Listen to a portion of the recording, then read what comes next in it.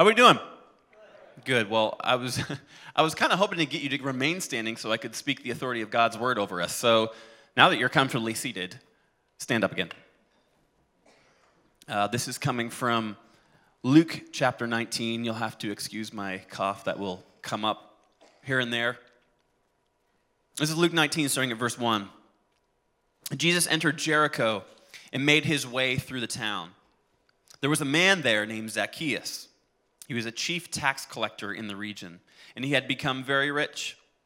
He tried to get a look at Jesus, but he was too short to see over the crowd. So he ran ahead and climbed a sycamore fig tree beside the road, for Jesus was going to pass his way.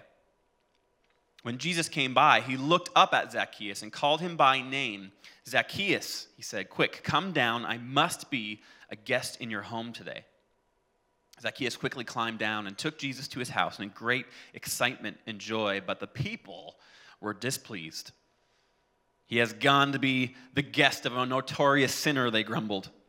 Meanwhile, Zacchaeus stood before the Lord and said, "I will give half of my wealth to the poor, Lord, and if I have cheated people on their taxes, I will give them back 4 times as much." Jesus responded, "Salvation has come to this home today, for this man has shown himself to be a true son of Abraham. For the Son of Man came to seek and save those who are lost." Let's pray. God, we thank you so much for today. And we pray that we would get a better understanding of what enough is. We believe that you are a God of enough. And we pray that we would hold on to that promise as we dig into your word a little bit more closely. And all of God's people agreed and said, Amen. You can grab a seat now. So we are in week 4 of a series that we've called 5 Words That Can Change Your Life. And so the very first week, our friend Nick Graham was here, and he spoke on the word what? Yes. And do you guys remember the word from the second week? You don't remember? Okay, it was no. And last week, Pastor John had a great sermon on the word sorry. Sorry, or however you want to say it. Sorry. And if I had time, I would love to take you guys through some of the stories that we got to hear and about some of the conversations that happened after that message. And a lot of really cool work that God was doing in the room last week, and so we hope you're here. This week, we're talking about the word enough. Talking about the word enough. Now, if there are parents in the room, every now and then, your kids are going to want a pet. They're just going to want a pet. And it's like the gateway drug to owning a pet is a fish, right? It's easy. Stick it in a bowl, feed it once a day, fantastic. We had some friends, Susan and Sean Bork, and they were worship leaders here a few years ago. And when they moved out west, they asked Catherine and I if we would try to help their fish survive. It was a betta fish named Princess Reflections.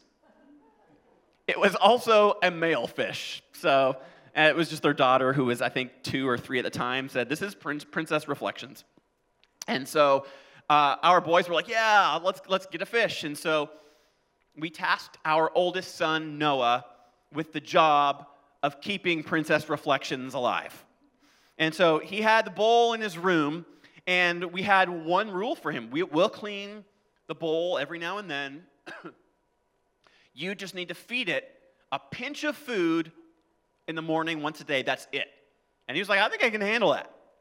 And so it went on for a number of weeks where he was right on the money. And after a while, just like any kid with any new pet, they just kind of forget about it eventually. And they don't want to take care of it, right? Come on, parents, don't leave me hanging. You know exactly what I'm talking about. And so after a while, Noah just kind of forgot to feed the fish. And one day he was like, "Oh man, I can't believe that I forgot to feed Princess Reflections." And what he decided to do was like, "Okay, I'm going to make sure that I don't forget for a few days." And so instead of just having one pinch of food, he decided to give like multiple pinches of food, with like a handful of food on top of the fishbowl so that he didn't have to worry about it for a few days, which is very logical thinking for someone of his age. But, like, a fish doesn't know how to say enough. Or like a fish doesn't understand the concept of enough. And so he doesn't know how much food he should eat. So he just eats and eats and eats.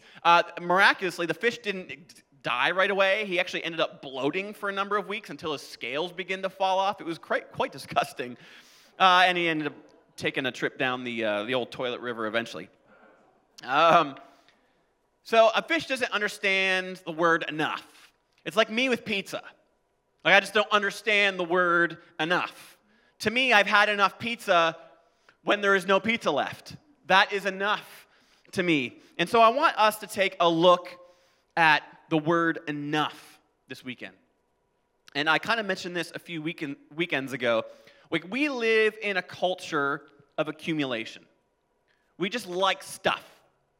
We love stuff. We love gaining things. Like, we love filling our garages with toys. We love, having a dozen pairs of shoes in the closet. We love getting our food as quickly and as inexpensive as possible. We love options. We can't get enough stuff. So this goes beyond material things too, right? Like, sometimes we spend too much time on something. We spend too much time maybe even away from our families. We spend way too much time at work at the detriment of our relationships or whatever the case may be. So regardless of your kind of socioeconomic status and how many zeros are on the end of your paycheck, many of us have this trouble with confronting the word enough. And things are harmless, I get it, but by stuff, it just takes up room in our lives for some of the most important things. The writer of Proverbs puts it like this in chapter 16. It's better to live humbly among the poor than to live it up among the rich and famous. Moderation is better than muscle, self-control better than political power. The way of the rich, or there's a way that looks harmless enough, but look again, it leads straight to hell. Leads straight to hell. So enough isn't like rocket science, right? Like, it's not going to be new information for me to come up here and say, like, you don't need stuff to fill your life to make you feel worthy, right? That's not news to anybody, correct? Like, you don't need to find fulfillment in having a bunch of stuff. That's not new information for you. So as we continue to wrestle with this word enough, like, I don't want to rail on and on and on about not having things. Like, I don't want to say have less, do less, spend less. I want you to, sell all your possessions and go live in a van down by the river, right? Like, that's not what I'm going to ask you to do, because that is not something that I would do. And it would be hypocritical for me to stand here and tell you that I don't like stuff, okay? I'm probably one of the few males in this room who likes to have an ever-revolving wardrobe in his closet. Like, I like to have stuff. I like my boots to match my belt. They do, just so you know. I like that kind of, that's important to me. So I like having stuff, right? I love guitar stuff, right? And my ever-changing guitar tone with pedals and gadgets. Like, I love that stuff. I love to go to the movies. I love to kind of be entertained. I love to fill my schedule with things like that. I wish I had a bigger house. I would love to have a second car, and I would love to have a jet ski for the summers. Okay, so for me to stand here and say, you can't have that stuff, it's not good for you, don't think about it, like, it would be very hypocritical for me. But what I want for us to understand today is what a biblical structure for the word enough looks like. Like, what does enough look like for you? Because what I say is going to be different for each one of us in this room. Enough looks way different for each one of us. And so let's wrestle with that word today in God's word. And so we're going to be, again, in Luke 19, if you want to turn your Bible there, whether you've got it on your phone or you brought a original copy. But here's the thing I want us to know. This is what I believe a biblical structure of the word enough means. Enough is not a level of wealth that you obtain. Enough is a statement of trust that you proclaim. Okay, that's what I want us to walk away with. Let me say that again. Enough is not a level of wealth that you obtain. Enough is a statement of trust that you proclaim. And I think Zacchaeus is a perfect example of this. So turn to Luke 19, and we're going to dig a little bit deeper into this story that most of us have probably heard in like the Sunday school way, right? And we all know the song, Zacchaeus was a wee little man, and yeah, you guys, wow. Need to get the worship team back out here and give us a key, or what? So we all know, like, the story of Zacchaeus. Like, we all know the nursery rhyme. But the story, I think, goes so much deeper than what Jesus did for the short guy, for the small guy. And he's not even the shortest person in the Bible. Do you know who the shortest person in the Bible was? Nehemiah. Yes. My father-in-law gave me that one, so thank you, Dale. I'm so sorry. I'm so sorry about that. So let's take a deeper look at this story of Zacchaeus. So he was this tax collector that nobody liked him. And he has this encounter with Jesus. This is what happens in Luke 19, starting at verse 1. Jesus entered Jericho and made his way through the town. There was a man there named Zacchaeus. He was the chief tax collector in the region, and he had become very rich. He tried to get a look at Jesus, but he was too short to see over the crowd. So he ran ahead and climbed a sycamore fig tree beside the road, for Jesus was going to pass that way. Now, I think that these first 4 verses have, for me, one of the biggest impacts in this story. And let me explain why. So between Jericho and Jerusalem, there was a trade route. And on this trade route were all these vendors and merchants. There was all these markets. And there was a lot of imports, right? There was a lot of goods kind of being traded either way. And so this was a main place where people would travel from one city to the other. Most of them would make their way through this part of the country. And so, of course, they would be bombarded by merchants and vendors and all that kind of stuff. And so this trade route was specifically important for the Roman Empire. The Roman Empire at the time owned all this land, and they had this huge army. And in order to afford to keep pushing their empire forward, they had to put tariffs on all of this imported goods that was going back and forth, right? And so they're making their money off of the people who are selling all of their wares, all of their goods, all of these imported stuff. And so the Jewish people didn't like this, right? Particularly, the Jewish people did not like that everything that they were selling is being taxed.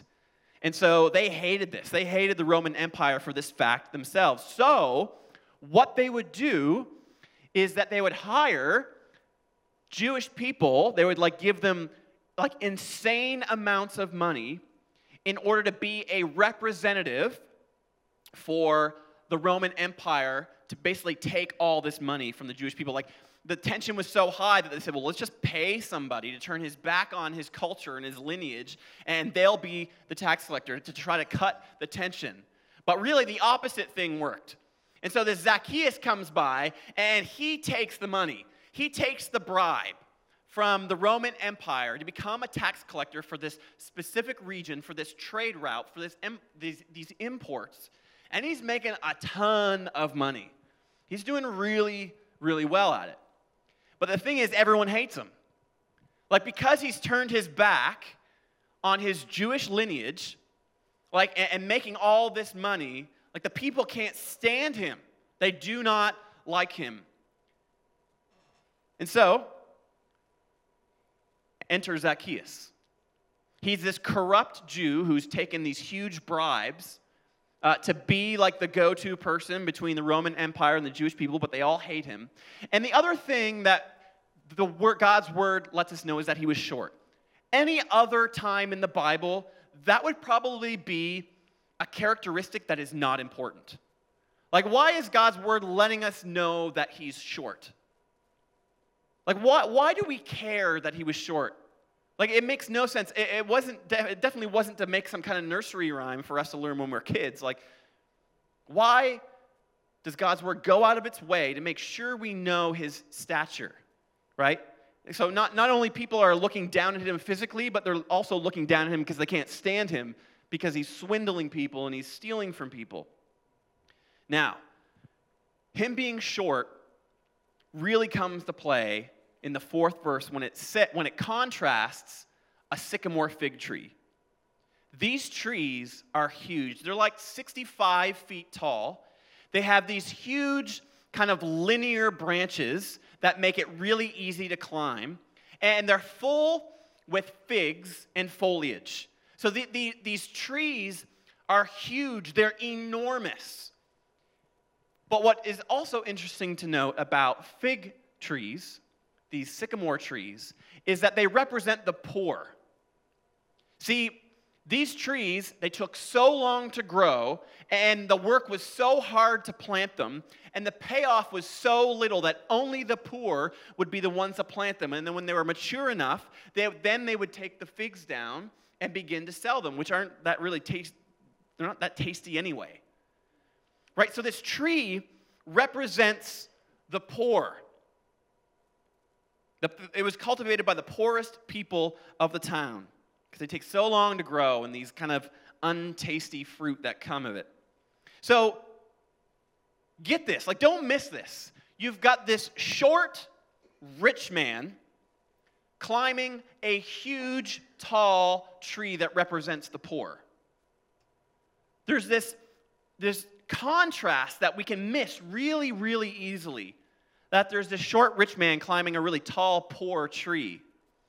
And so, as he makes his way up this tree, really the transition of his encounter with Jesus is beginning. We would call this prevenient grace. This is something when Jesus calls us and he draws us to himself before we're even aware. Like, I believe that him climbing this tree is this prevenient grace, this way that Jesus is calling Zacchaeus unto himself.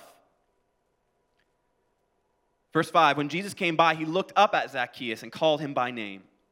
Zacchaeus, he said, quick, come down. I must be a guest in your home today. Zacchaeus quickly climbed down and took Jesus to his house in great excitement and joy. But the people, they were displeased. He had gone to be the guest of a notorious sinner, they grumbled. So in typical Jesus fashion, he sees something in Zacchaeus' heart that other people don't. Right? They look at him being this guy of small stature who's making all this money, swindling them out of these taxes on all these goods. So they look at that. They look at the outside, what they see. But Jesus, of course, we all know that he looks at the heart. He responds sympathetically to those that seek him. And so as he climbs this tree, it catches Jesus' attention. And everyone else grumbles, right? Like everyone else is displeased that he's coming down from this tree and going to Zacchaeus' house. Verse 8. Meanwhile, which probably means like later that evening or the next morning, Zacchaeus stood before the Lord and said, I will give half of my wealth to the poor, Lord. And if I have cheated people on their taxes, I will give them back 4 times as much. And Jesus responded, salvation has come to this house today, for this man has shown himself to be a true son of Abraham, that's a significant thing because someone who has turned their back on their cultural lineage, Jesus is saying, no, you are still a son of Abraham. Verse 10, for the Son of Man came to seek and save those who are lost. So this is where we get the idea that Jesus is enough. He is the one that's enough. It's like when you're given new life in Christ and you're filled with the Spirit of God, there is a change that happens inside of you. And for Zacchaeus, the biggest transformation that happens in his life is that he moves into this spirit of generosity. He understands that when he gives his life to Jesus, and we kind of assume here that they spend some time chatting through a new life in Christ at his home. We kind of get the picture that they had this conversation that we missed, and that's okay because we understand that there's been a significant transformation in his life. And he has this spirit of generosity and joy. A truly changed heart responds in generosity and joy. And not just like generosity in money, but in time and compassion and love and giving and tithing and mission, like all of that stuff.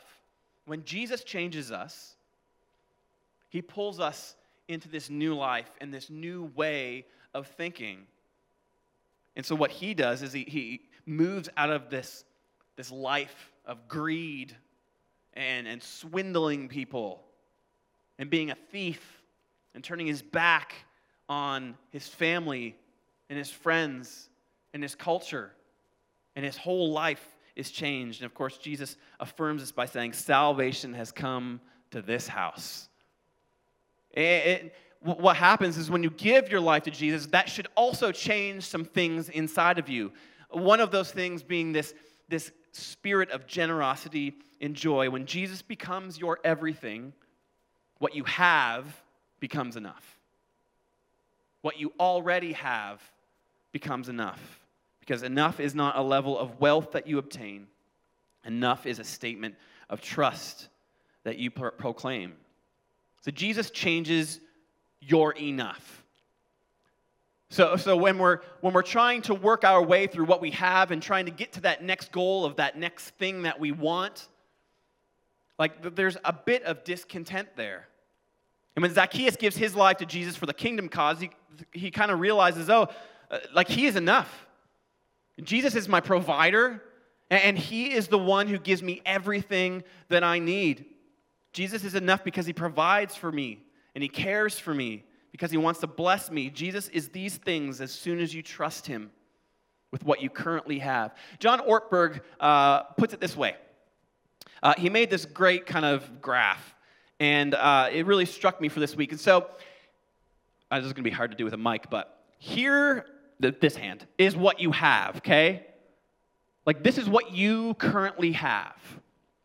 And above that, let's say that this represents for you enough. Like, this is enough. And so when you live with what you have, and you're always striving to get that thing that you think is going to be enough, you're always going to live in this zone of discontent.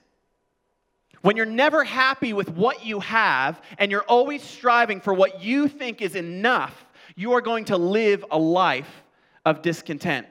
You following me? Now, let's take that same thing.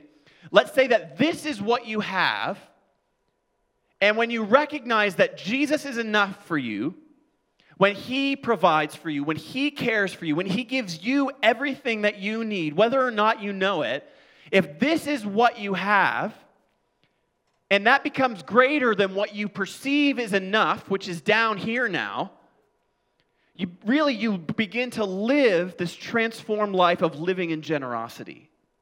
When what you have is enough, and you live out of the excess of what your new enough becomes, you get to live a life of generosity. That's what Jesus does for us. When we can understand that he is enough, we become happy with what we have. And when we live a generous life, then I believe that God blesses us. When we trust him with what we have, he begins to risk enough on us. When we begin to be happy with enough, I believe that he risks his own generosity on us as well. And he blesses us, and he provides everything that we need. And we don't have to live a discontent life. We can live a generous life. Now, the application here is a little bit different for each one of us. It all looks different for us. We're all in kind of different socioeconomic, areas in our life. We all have different kinds of jobs. We all do different things. And so the application of what it means to be enough is different for us. And so I want to take a look at a few of those things. The first is that you want to say enough with our time.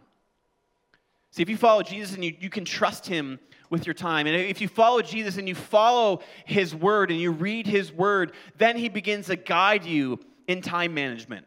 He tells you, and he will reveal to you the things that should be most important in your life, the priorities in your life. When you trust Jesus with your time, he will help you manage that. And he'll make more time for you and your spouse. and for your kids and for your family and for your friends and for your jobs. Like, God's word will do that for us when we say enough to our time. Next is that he wants us to say enough to our spending.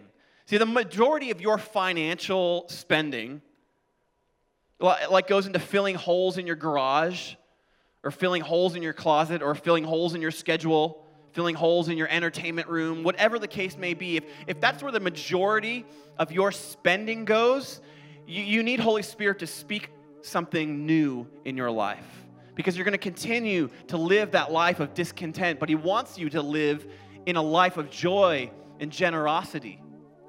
Say enough to your spending. Now, things and video games and clothes and machines with wheels that go fast, those are not bad things. Like, don't hear what I'm saying. Those are not bad things. But when those things take up the areas in our life that keep us from generosity, then we need the discernment of Holy Spirit to tell us otherwise.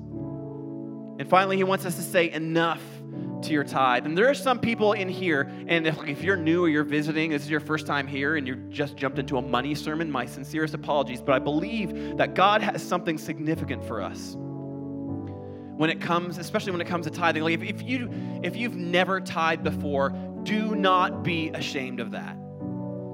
Tithing is a very important spiritual discipline that takes time and practice to understand. And if you don't know what a tithe is essentially kind of a biblical commandment to say that you give 10% of whatever it is that you make to the kingdom cause. And if you have no concept of what that is, if that is new to you, do not be ashamed of that. And I would recommend that you trust God with your enough to tithe. But maybe you need to start at 2%. And I don't want to put percentages on things. Maybe you need to start at 2% and see what God does. Maybe you need to start at 5% and see how God multiplies it. Maybe you need to then jump to 8% and see how God uses it. And then maybe you make the jump to 11 or 12% or whatever the case may be, and see how you see spiritual fruit happen in your life. I guarantee it, if you trust God with your enough, he will use it. He will use it in great and powerful ways. And then there's some of us who already regularly tithe, and God bless you. That is a great spiritual gift that takes time. And maybe you give your 10%, you're like, I did it, that's my 10%, that's all I'm going to give. Maybe you need to trust him with your enough and go even higher than that. But maybe even beyond that, maybe you need to just begin to tithe your time. Like, if you're already giving spiritually through the financial blessing that he's given you with, maybe you need to tithe your gifts and your abilities. Maybe you need to tithe a seat at your kitchen table for someone to sit with you and do community with. Like, I think there's a challenge here for each one of us. Because I believe that if we trust God with our enough, he will risk his generosity on us. And these are huge, huge things. And our service leaders are going to talk about some ways that you can continue to give throughout the summer. Like, I know a lot of people will I'm here, I'm going to give, but then I'm gone for the whole summer at the cottage, or I'm on vacation or whatever, but my tithe, I don't know where that goes.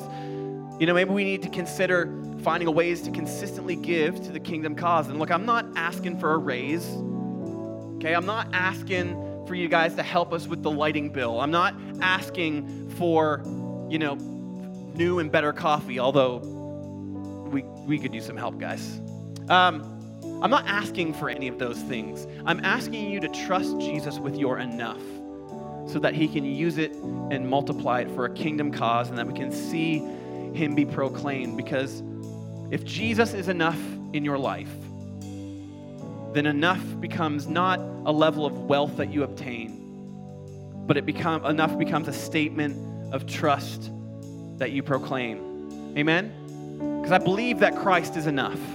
I just believe that he is. And I believe that when we trust him with whatever our enough is, I believe that he uses it and multiplies it, and he blesses it, and he does the same to you in return, because he is enough. So is our enough to be generous. Amen? Amen. Let me pray for us. God, we just ask that you would take each one of our humble offerings for all the ways that you've blessed us.